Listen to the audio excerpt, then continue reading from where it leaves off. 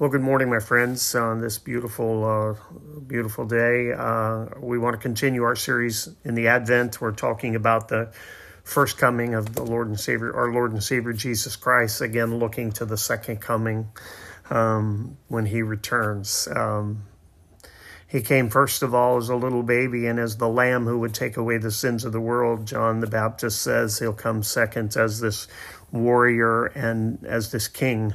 And I long for that day. But in the meantime, we need to continue to be about his work, and much of that is learning from the Word of God. This morning, we're talking about Mary some more because it's so important that we do.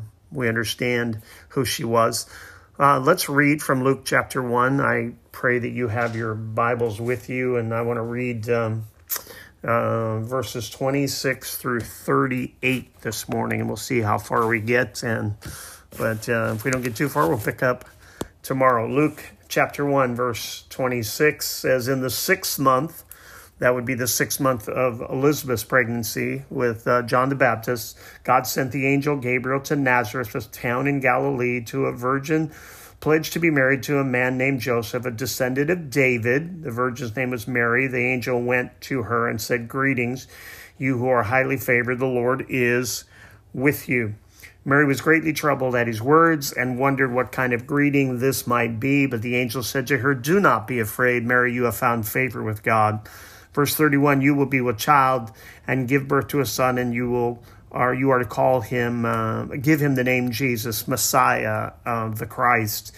You will be with child and give birth to a son, and you will give him the name Jesus.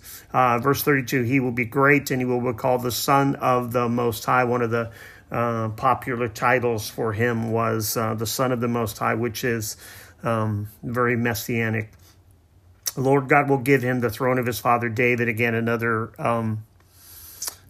picture of the Messiah coming through and sitting on the throne of David. And of this throne there will be no end. And he will reign over the house of Jacob forever. His kingdom will never end. How will this be?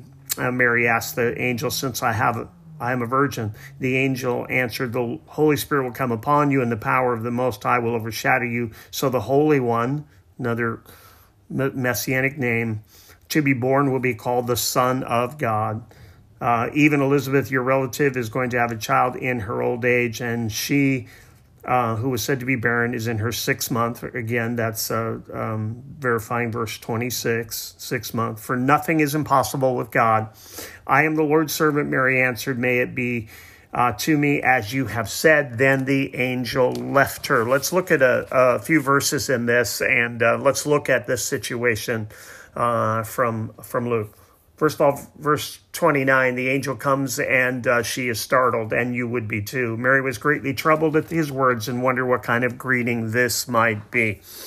Mary is a young gal. She is probably 14, 15, 16, something like that. She's from a small town, but this is something you need to understand, and this is from Wiersbe's Bible commentary. The people in Judah disdained the Jews in Galilee and claimed that they were unclean because of their contacts with the Gentile people. So she had that going against her. They were especially despised by the people. They were especially despised the people of Nazareth. Remember when Jesus was calling his disciples, and Nathanael said, can anything good come out of Nazareth in John chapter 1, 45, 46. But God in his grace chose a girl from Nazareth in Galilee to be the mother of the promised Messiah. What do we learn from this? God's economy is different than ours. You may have come from the wrong side of the tracks. You may come from a difficult situation. You may have come from a family that was totally a mess and disbanded, and your father's gone or your mother's gone or whatever the situation. Understand that God's economy is different. He doesn't look at your resume. If he has a plan for your life, he picks you just as you are, but he loves you enough. He loves me enough not to leave us exactly where we are, but he touches our lives. Look at verse 30. But the angel said to her, do not be afraid, Mary, you have found favor with God. I would be afraid, you would be afraid, an angelic visitation from Gabriel.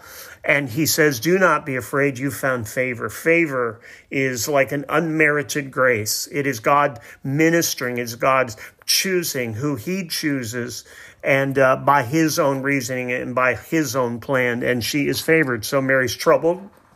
You and I would both be.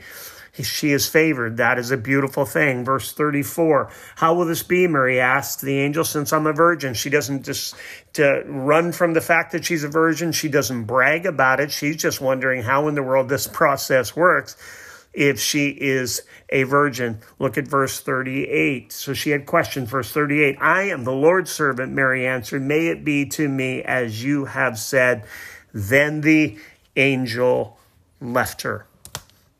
She's troubled. She finds out she's favored. She still has questions, but she is willing. When God begins to get a hold of someone's life, it is really that willingness. It's that willingness to say yes to God that matters. It's not your resume. It's not your circumstances. It's not what side of the tracks you come from. It's not how much money is in your bank account or what your title is. It's the reality that God has chosen to do what he wants to do through whoever he wants to do it through. And our response truly is to say yes to God. In this story, in this beautiful story, as God brings it together, this Advent season where he's going to bring his son into the world to free the world of this curse of sin and to build this bridge between God and man so that once again we can get to God. But in this story, look at it. We don't go to God. God comes to us. We can't build the bridge. God builds the bridge. We can't earn it. God gives it. And he gives it through his son, Jesus Christ, who is the God-man, 100% God and 100% man. We know in John chapter 1, this great description in the first 4 verses, and then we go to John chapter 1, Ben, in verse 14, and it said that the Word wrapped himself in human flesh. He added human flesh. He did not decrease his being God. He was 100% God, but he wrapped himself in human flesh, and he came, and he is the only way to God. He's the truth and life, John chapter 14, 6. This story is incredible, and we'll continue to unfold it each and every day as we talk. Let me pray for us in Numbers chapter 6, verse 24. The Lord bless you and keep you. The Lord make his face shine upon you and be gracious to you. The Lord turn his face towards you and give you peace. God bless you till we talk again.